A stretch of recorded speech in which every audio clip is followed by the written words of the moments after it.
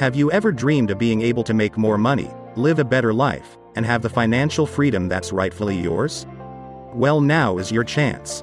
With an engaging perspective and tone, your host Ryan Dement will guide you through your journey to financial freedom one step at a time.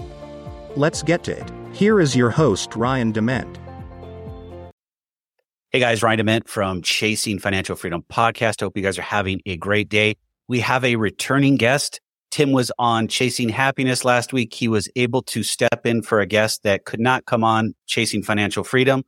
So Tim is back. If you guys haven't met him on the other podcast, go listen to him, hear what he has to say. But today, Tim is going to talk more about how he became a ghostwriter, how he's earning his living as a ghostwriter.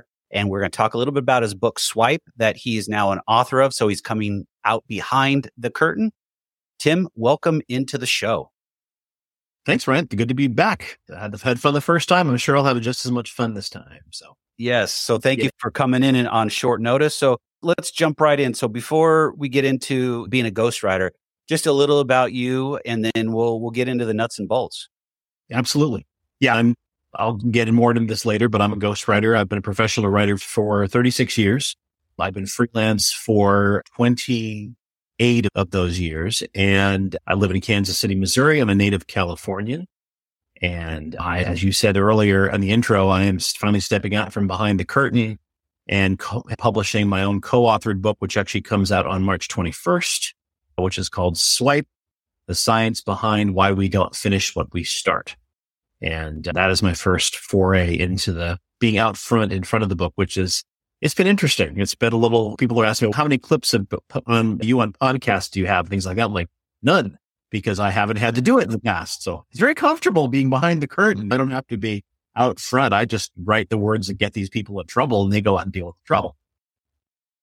But that's the ABCs of me. I'm a jazz singer and things like that. And I have a couple of daughters and I'm married and like I said, live in Kansas City, Missouri. So those are the sort of the basics of the bio.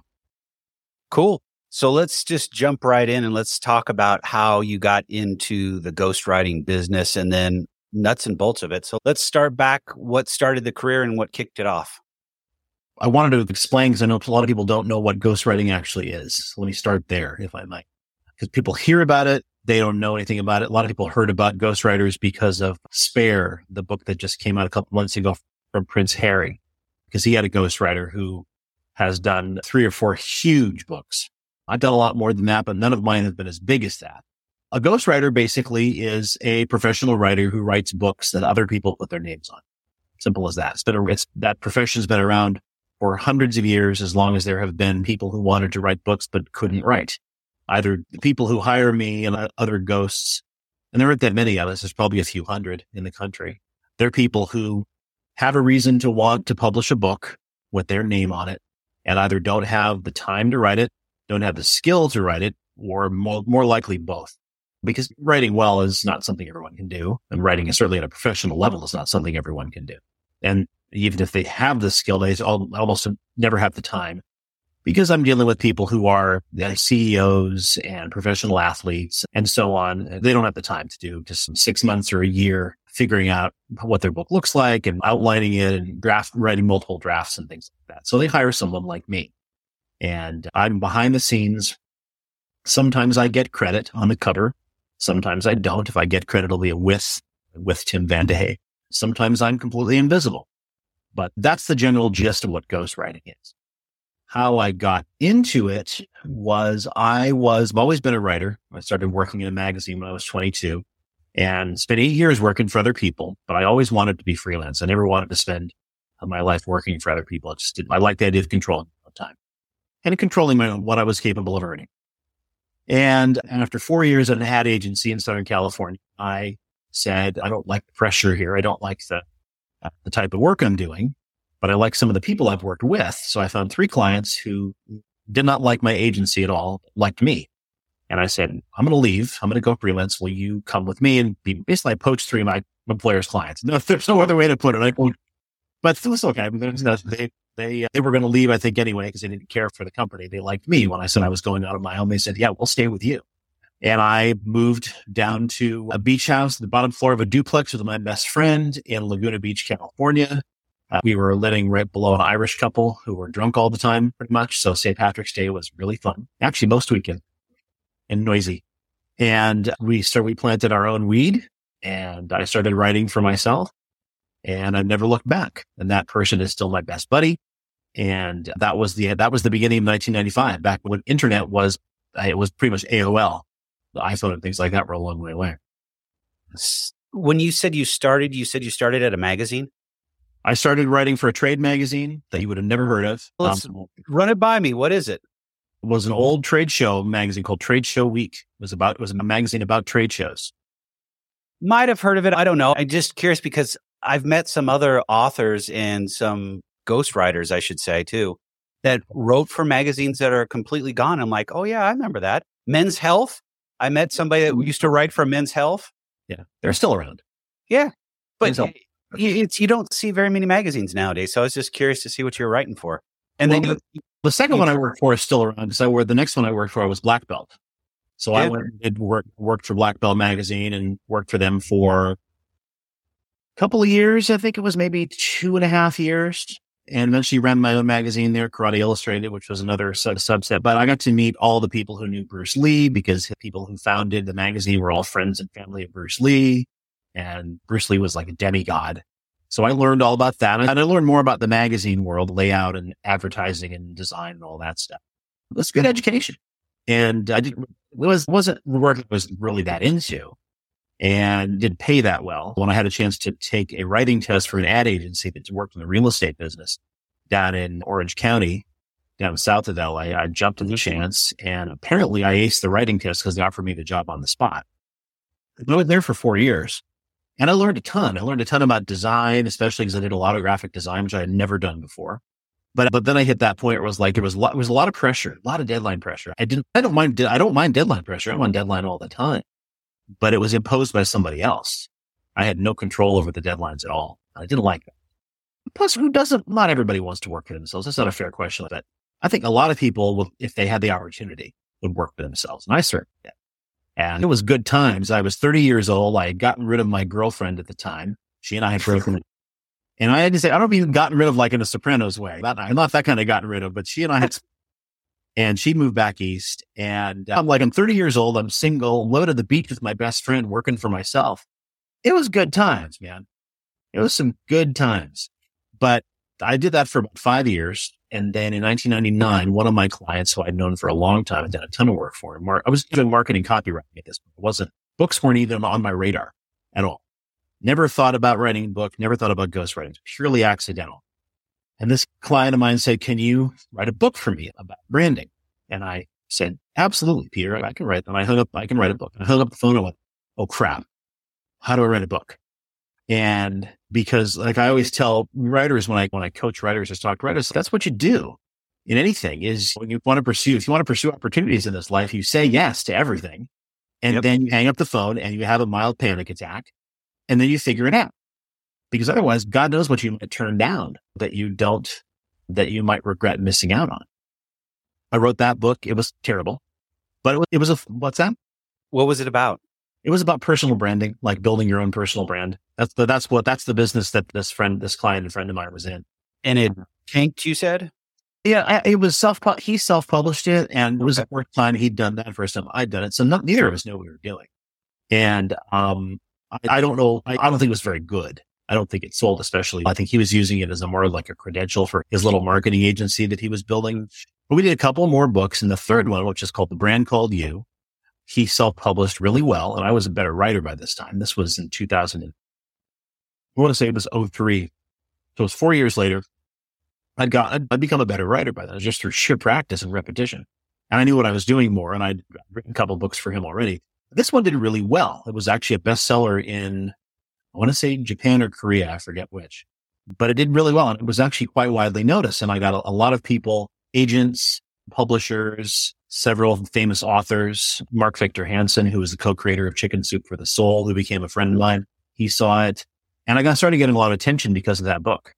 And so like Mark came to me and said, are you interested in helping me write a book? And I ended up writing a book with him and Art Linkletter, if anybody remembers who Art Linkletter was. Do you? Okay, good man. Yes. He was great. He was 92 when we were together and sharp as hell. He kept telling the same jokes over and over again. That was the only thing that I noticed was like a little off. But a 92 year and 92, you had the career he had. You want to tell the same joke over and over again? Go ahead. He was awesome. But I started to get noticed by agents and things like that. And people started coming to me about writing books, about ghostwriting books for them. And in 2004, I think I had 4 clients. I went to a big conference and I had four ghostwriting projects come out of that one conference. A couple of clients I stayed with for several years. I think I wrote, probably 3 or 4 books for one of them in the medical field. And so that was the beginning of things. 2004 was really the year that my ghostwriting career became a career and not just some really cool sideline to my marketing writing. That's when I started to go, hey, now this could have some legs, because I saw what the pay scale was. And I was like, wow, this is promising. If I can keep up with the work, because I'm a fast writer. That's one of the things I've got going for me. I'm really fast, which is why I typically write 5 or 6 books in a single year. I've written about 65 up to this point. And not all of those have been big books. And some of those have been published by little bitty publishers or self-published. And some, about 17 or 18 of them have been published by big publishers, by the Random Houses of the world. But around that time, 04, 05, probably realistically 05 was when I kept getting more and more contacts and more work going, okay, I'm going to dedicate myself fully to this ghostwriting thing. I'm going to set the marketing thing aside. I contacted all my ad agency and branding agency contacts and said, I'm out. Been a pleasure, but don't call me with any more work because I'm going to focus just on writing books. And that's pretty much what I've done since then. I haven't done any really marketing writing at all. I've just written books since 05. So back to almost the beginning. So when you started writing books and you're like, oh crap, how am I going to do this? That very first one. Yeah. How did you, because this ties into entrepreneurship, small business owners, you just jumped in feet first, but how did you start figuring it out? What got you down the path to say, okay, I can start doing this? I looked at other books. I looked at other books that people had written in the same general field, marketing and branding and things like that. And looked how they organized their books and how they presented the information. I noticed certain patterns that there was a real emphasis on wanting to create original IP, original intellectual property for the author. So the author could own certain phrases or processes or things like that were theirs. Jim Collins owns Good to Great, that kind of thing, where is a phrase or a process or an exercise or an acronym that someone owns and is theirs and is part of their intellectual property. So there's a big emphasis on creating that sort of idea. Because most of these, like this book, was intended to help my client build his brand as a personal branding expert. Books are very good for that. But one of the reasons I do a lot of books for business people, for consultants, for speakers, is because a book carries a lot of prestige. Even if it's self-published, it still carries a lot of prestige. As long as it looks decent. If something self-published that looks terrible, doesn't really help. Even if it's on an Amazon bestsellers list? Yeah, even if we're on Amazon bestsellers list, it doesn't really matter. It really doesn't matter. It's shocking. I've always found it a great irony that we live in this world now that's so digital, and yet this object made of dead trees with little scratches of ink on it carries so much intellectual weight. So I've literally had clients who I did their book. They self-published, no hybrid publisher, no small publishing deal. They went to a self-publishing service, had a nice cover designed, got books in hand. Then these people were like professional speakers. They're pretty much their gig, as they went around speaking about whatever topic they were speaking about. And in a couple of cases, these guys, they're both men, got their books finished after 6 months or however long it took, and told me later on that their speaking fees literally doubled overnight because they had a book. Because the first question they always got was, do you have a book? When they would book a speaking gig. Do you have a book? Wow. They always had to say, no, I don't have one. And they knew they were they knew they were missing out because you can sell books, but it's not just that you can sell books. It's books elevate people in certain professions in terms of their standing, in terms of their prestige, which means you can charge more for your speaking. You can charge more for your consulting. You're going to have access to a higher quality, a higher caliber of client, because your book could be crap. It doesn't matter sometimes. It's just having a book. It's a strange dynamic, but having a book confers a certain amount of credibility on people. And it does make a difference. So the book can be crappy, but you're saying the cover, So the outside has to look great, but the book on the inside with the content can be crappy and it still helps people? It does. Yeah, it really does. Because crappy is in the eye of the beholder, right? It's about packaging. It's part of your brand. You have a book, which tells people that you have ideas, that you were professional enough to stick with the project, and you have ideas to share. Now, ideally, the book won't be garbage. The content will have some value. But even if it doesn't have a ton of value, I've talked to people who had put out books and I read their books, I read their books, and they're like, this is just warmed over junk that's been written in 50 other books. Didn't matter. Because this was part of their brand. This is basically a really expensive business card for them. Wow. But it really bumped them up in terms of their perceived level of expertise and prestige. And for some books have the power to do that. So I have the dirty question to ask is, so something like that for a speaker or consultant, if you're ghostwriting for them, what would be a typical fee that somebody would pay for something like that? This is their first book. Let's not take your experience. Let's say you're a middle of the road ghostwriter, maybe a little bit lower than you. Okay. What would that cost somebody that's in that space that wants their first book to be put out? If somebody is doing middle of the, because I'm at the upper tier. Yes. Of fees. I have no problem telling you what fees are, but that's fine. No worries. No problem with that at all. But to answer your question. So middle range, you're probably going to pay $30,000 to $40,000. You can get it cheaper than that, but you're probably going to pay 30 to 40 for somebody good with a moderate amount of experience. Okay. That's fair. So I got to go even now. Let's go further up. Yep. With Harry's biography that came out, what did that cost him? Oh, I have no idea. I can ballpark guess. It depends on how the writer got paid. I forget the ghost's name, but he's done it. He did Andre Agassi's memoir a number of years ago, which got fantastic reviews and was a huge bestseller. So can we jump right into that? Let's talk about how ghostwriters get paid in the different routes there. Sure. There's typically two ways. The simplest way is when a book is not attached to a publisher and the writer I'll just use myself as an example. So when the book is not attached to a publisher at all, an author might contact me and just go, Tim, I want to write a book.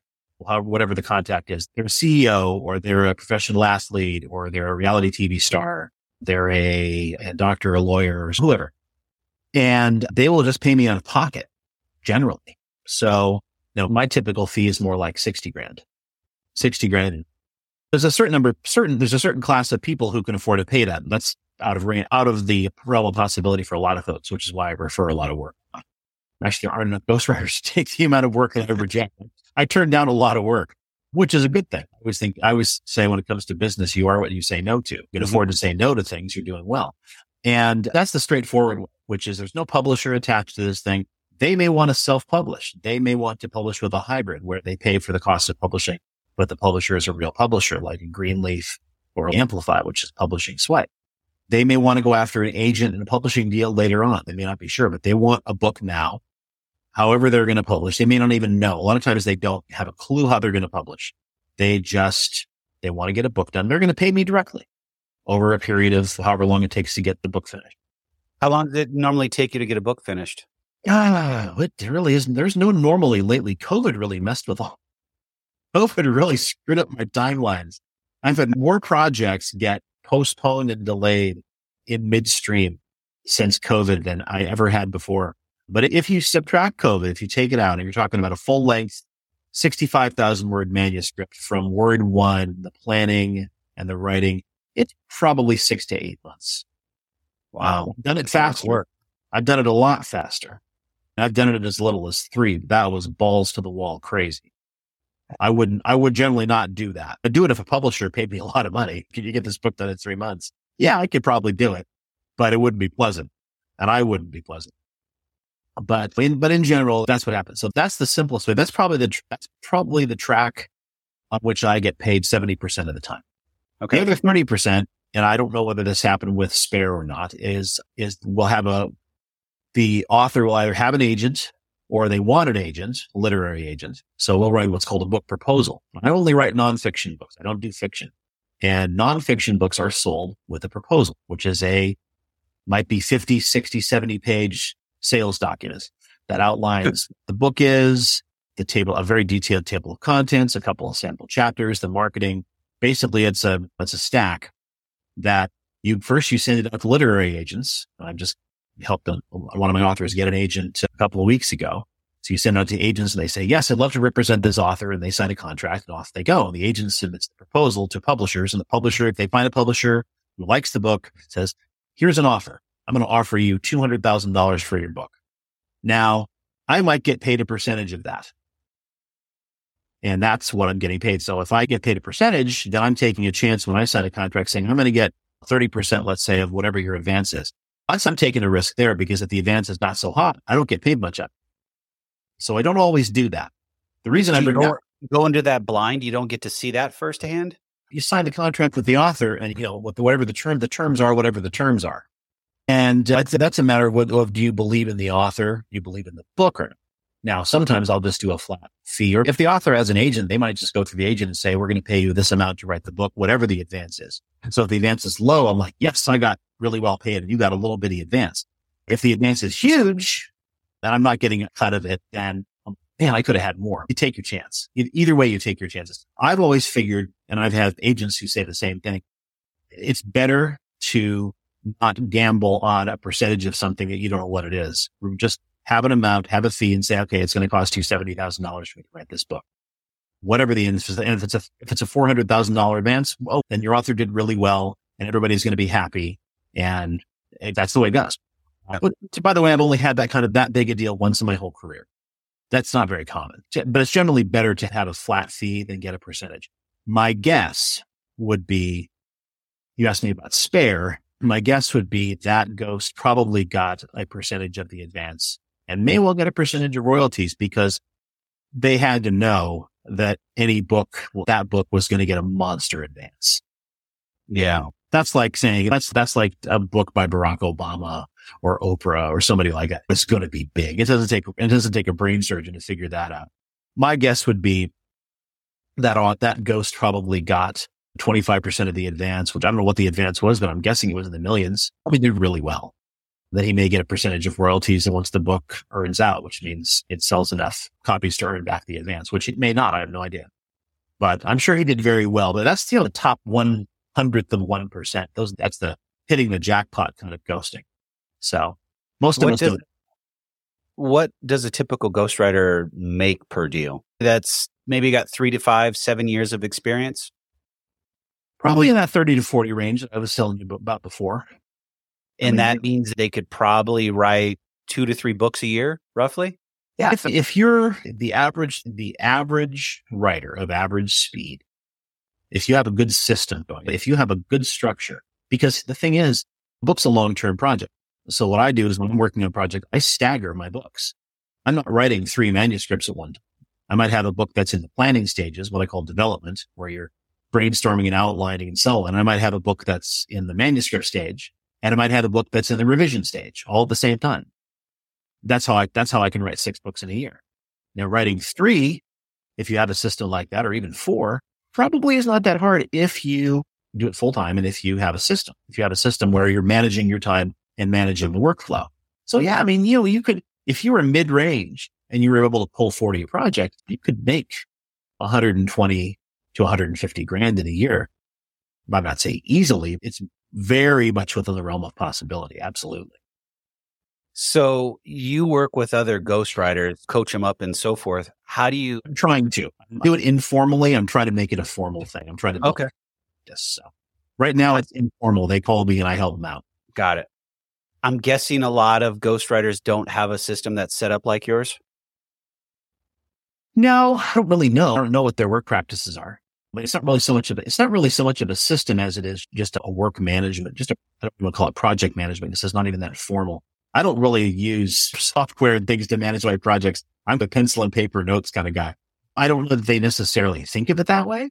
I really can't speak for that though, because I'm not looking over their shoulder as they work. I know from having spoken to the newer ghosts, the less experienced ghosts that I've been informally helping out and coaching and referring work to over the past probably 2 years. Really started during COVID, so the last 2 or 3 years. Most of them haven't really taken a systematic approach to staggering work like that. They might work on the impression I get, again, I'm not looking over their shoulder. The impression I'm getting is they're primarily working on one project at a time. Or as one project is wrapping up, they're starting on another one. So there's a small overlap. One project is approaching final draft approval and they're starting work on another one. I've just been doing it such a long time. And I guess I was born to do this because it's not something I learned. I just started to do it. I'll manage 5 or 6 projects at the same time. They won't all be books, by the way. They might be book proposals, or I write a column for one of my clients for Fast Company magazine. So I'm always managing bunches. I've always got half a dozen balls in the air at any one time. That just comes from experience. I know how long things take. And I know I've got lots of shortcuts on how to do things. But But you would say that this has been learned over time. And so this is where we're back to entrepreneurship, small business owners, is we always have so many balls in the air that we're juggling. But if we don't apply the same, I don't know how to describe it, work standards, we fail. And that's why I think you helping other ghostwriters is huge, because you have those skills that you can pass on to others. I'm guessing they're probably not using the same type of system you're using. I'm not saying it needs to be automated, but you have a workflow that works for you, and you can share some of those ideas and thoughts to allow them to be more productive. Yeah. And that's a struggle that we have as entrepreneurs, because I'm viewing ghostwriters as an entrepreneur, small business owner, because you're truly managing the business. Ghostwriting there's 2 things ghostwriting is that separates it from other kinds of writing. It's journalistic. So not everybody can be a ghostwriter, which is fine, because a lot of writers don't want to be ghostwriters. I've pitched it hard. I've said I was doing a workshop a small workshop on Amelia Island, Florida, the very northeast tip of Florida, a few weeks back. And I was talking to some of the writers. They're all fiction writers, about ghostwriting. And I think one of them seemed pretty interested in it. The others were lukewarm. And that's the reaction I get, because I think, number one, a lot of writers, fiction and nonfiction, doesn't matter, they're addicted to the byline. They want their byline out there. Now, I get my byline on some books. Some I don't. But I'd rather get paid. I'd rather get published. I'd rather work with really cool people. I'd rather travel. I get to do all those things as a host. Writing novels and not having 1,000 people read them, if what's in your heart, that's great. But you can also ghostwrite. That's what I tell people all the time. You don't have to give up writing your novels and have your name on them and trying to make a splash as a fiction writer. If you ghostwrite and you're good at it, you can write a couple of books a year, bank a cool 80 grand. That's not a fortune. You can certainly live on that very easily if you aren't a spendthrift, or you're not living in California or New York City. And then you can have the time that can bankroll your fiction. I tell writers that all the time. The problem is ghostwriting is, number one, it's journalistic. So it's very much a journalist profession. You have to good at telling other people's stories. Not just a matter of ego. It's a matter of skill set. You have to really enjoy and be good at crafting other people's stories. And the other thing it is, as you said, it's entrepreneurial. You're running a small business. You really are. And you are running a small business that is charged with caretaking other people's stories and putting a product out for them that may change their lives, or may change the lives of other people who read their book. And there's a lot of weight to that. That's important stuff. I take that very seriously. So there's a lot to it, more, I think, than people realize. On the other hand, on the other side of it, it's just a really damn great way to be a professional writer. What else could you ask for? I tell people that all the time. I tell writers that all the time. So you should try this. There's plenty of work. Believe me, I make a great living. And I probably, at my peak, which is now, I'm on my way to my best year by a long shot in 2023. I'm probably going to surpass my best earnings on my ad agency job. Now, admittedly, that was 28 years ago, inflation. But I'm going to surpass my earnings probably by a factor of 10 this year. My best year. I surpassed when I left my first full year of freelancing, 1995. I earned more than my best year at my ad agency job, right out of the gate, by a substantial margin, by probably about 20%. And that's never gone down. So that's been very financially rewarding as well. But yeah, I think there's a lot more to ghostwriting than there is to just being a professional writer in another way. You have to manage clients, which is a huge thing. That's one thing most writers don't know how to do, because they're working on their own stuff. But if you're a speech writer, because there's a lot of ghostwriting with speeches, that's one of the other big areas where ghosts work. Lots and lots of speeches. But if you're writing a book for somebody, you're client managing, you're doing customer service essentially, and you're managing their expectations, and not just probably about the book itself, but about the publishing process. And can I get a publishing deal? Probably not, because most people can't. So there's a lot to it in terms of just you're managing a bookmaking machine, which sounds like I'm talking about sports betting, but a book production machine. Yeah. So you are running a small business. Absolutely. And it can be a very lucrative one if you do it right. It's really cool. And you hear all the nuances that go into this. So before we wrap up, I want to swing on over to Swipe, your guys' new book, and talk a little bit about that, because now you're coming from behind the curtain and you're actually putting your name on a book. So let's talk a little bit about that. Sure. So, and I'll try to bring it back a little bit to the financial side of things for your audience, because this is a little bit different from from Chasing Happiness. So Swipe is a book, started out as a business book, was conceived as a business book. My co-author, Dr. Tracy Malett, who's an organizational psychologist, he and I wrote Swipe, but I ghost wrote 2 books for him and his writing partners prior. They were both on employee engagement. So from the corporate side. So how do you get your employees to engage with their jobs, basically? Which is an important thing, especially in the age of the Great Resignation. Everybody's bailing on their jobs, or even worse, quiet quitting. People don't leave, they just check out and stop caring, which is actually worse because you can't replace them, or you don't replace them. They just sabotage things. So we were going to write a 3rd book about, okay, how do we get employees to choose to engage? You've got the corporate side over here where companies do all this stuff to get people to engage with the job. Now we're going to write the other side. So we came up with this idea of disengagement based on technology, which is technology has sort of programmed us unconsciously to think, I'm not comfortable with something I'm doing on my phone. I can just swipe my finger and change my reality. And that has bled over into the physical world. We subconsciously think we can actually do that with real reality. And so it's lowered our threshold of discomfort quite a lot, where we are much easier now to whatever it is we're doing. I'm unhappy with this. I'm just going to what we call swipe and bail out, hit the eject button on pursuing a goal, whatever that goal happens to be, whether it's writing a novel or losing weight or getting in shape or saving money for retirement or learning an instrument, anything that requires long-term focus and discipline. We are more apt to do what we call swiping, which is just instinctively, reflexively, I don't like this anymore. I'm uncomfortable. I'm embarrassed. This is not what I expected it would be, etc. We realized that was really what this book was about. It wasn't just about employee engagement. It was about everybody, because everybody has something that they've tried to do over and over again for years and not been able to pull it off. For some reason, they keep failing. And we realized that was a powerful topic.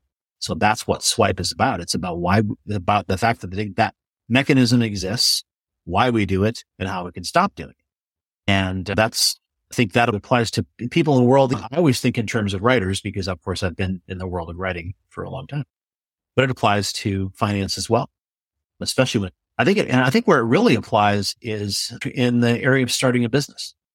Because I've had businesses that I intended to start over the years, had all these big ideas and never followed through on it. And I finally realized it was because that's just not what I like to do. Simple as that. I did it because I thought I should.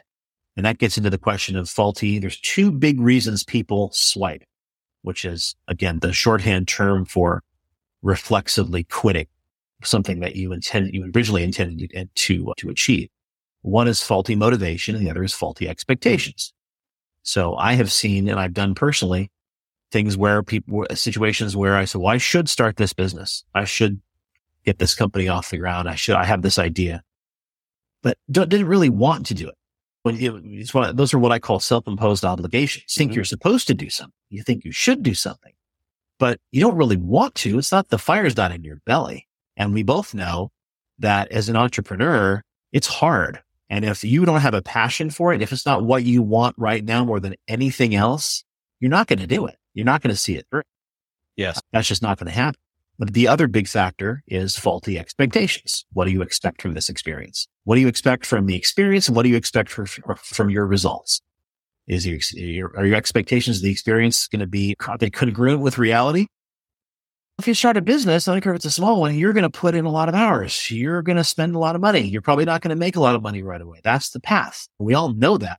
If you've been exposed to startup culture at all, that's pretty much what happens. It's not all going to be living in your office and living on ketchup soup. I mean, I get that's not true.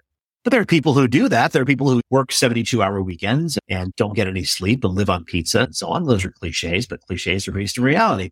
So if you're expecting, I'm going to start this business and it's going to catch fire like that, and the hours are going to be easy. Okay, you're probably going to swipe then too, because your expectations are not congruent with the experience that you're likely to have.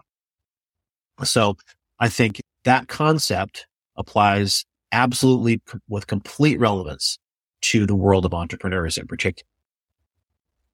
And we, as entrepreneurs, we start a lot of things, and unfortunately, we think we can handle all those things that we start. It ends up being, again, having too many balls juggling in the air, and we never get there.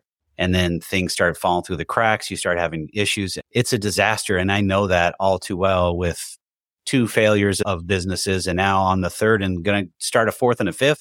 And I'm like, why do I want to start 2 other businesses? And I think we talked about this on Chasing Happiness is there's 12.5 million baby boomers that have viable businesses that have been around for decades that they have no succession plans. So I said, you know what? I'm not going to go try to reinvent the wheel. I'm going to go find an entity that's in this wheelhouse that I'm looking for and be able to bring technology and a different set of eyes to it. And it's actually kind of been an interesting journey to talk to these baby boomers that have retired, that are going to retire, and their kids want nothing to do with their business. It is just eye-opening for me of what goes on. And I think that's part of the culture we're in, and we can go on for a while, but we're getting close to that end, is that we put that one, and I said this on Chasing Happiness too, we put that one video out and we expect that video to make us go viral. And I think that's exactly what you're talking about with the book and Swipe, is we think that we're going to put this business together, start it, and like you said, boom, instantaneously, it takes off. The current business I have today, just really quick, TrueVest, it's taken 5 years to get to where it's at. It's been a shit ton of work that's gone into this to get it to where it is at today. And it's been rough. And there's been a lot of sleepless nights. Sure. Well, it always is. It always is. It's taken me, I'm at the peak of my career right now. I'm 58 years old. It's taken me 28 years to get, and I've had great years. Don't get me wrong. I'm close to the top of my profession, but to get where I'm at right now has taken me 28 years, which it hasn't been like this. It's been a steady climb. Still, you get to a certain point where you're getting certain opportunities. You're getting certain levels of compensation. You're getting certain amounts of notoriety. It takes time. The thing I think, if I can throw out a closing idea that relates both to writing and to entrepreneurship, is this, that, because I use this with writers I have used this with writers over the years quite a lot, talking to them about career stuff. And that is that there are 2 ways to think about this profession. There's wanting to be a writer and there's wanting to write. And those are not the same thing. And I've come across a lot of writers, or should I say aspiring writers, wannabe writers, who they want to be a writer. They want that self-image. They want to feel like that's their brand, so that they can look in the mirror and say, I'm a writer. But that's not the same thing as actually just writing. Do the work and you are a writer, but the aspiration should be to do the work, to produce whatever it is you're doing, whatever kind of writer you're doing, whether it's journalism or books or speeches or PR or fiction or poetry or whatever it is you're going to write. The aspiration should be to do the work, not to, if you're aiming for some sort of identity, the identity can't be the goal. The identity comes through the work. I'm a ghostwriter, not because I said, I want to be a ghostwriter. I'm a ghostwriter because I never said that. It's like I said, it was an accident. I'm a ghostwriter because I've ghostwritten a ton of books. Sorry, I didn't realize I could swear. So I'm going to say a shit ton of books. So you cleared the way for me to use swear. Appreciate that. I was going to stay PG. But it's the same thing, I think, for entrepreneurs, right? I've known a lot of entrepreneurs, brilliant people, men and women, both, who have had this idea that they want to be an entrepreneur because they love the idea. It's just the same thing as we're in love with. Just the same as aspiring writers who aren't writers are working in some other profession and they want to be full-time writers. And they have this romantic idea and they see themselves as that identity. And same thing with, I want to be an entrepreneur. I want to build something. I want to be looked at with esteem and respect by other people who know the work I put in, blah, blah, blah. Yep. And instead the focus is, then don't worry about it. Go out and do it. Don't think about, I don't know any successful entrepreneur who calls themselves an entrepreneur. That's the point. They say, I built this company or I do this. They don't say, I'm an entrepreneur. That's not the point. The point is the identity comes through the work. If you're focused on the identity, on the package, on the label, then you're going to take, because you're not going to have the fire in the belly to keep it going. The focus, the identity comes through the work, whether it's as a writer, a musician, an entrepreneur, anything else. It comes through doing the work and focusing on the work and doing the work the best you can and the smartest way you can. And the rest of it, the label comes later. I'm labeled a ghostwriter because of what I've done, not because I chose one morning to get up and say, I'm going to be a ghostwriter.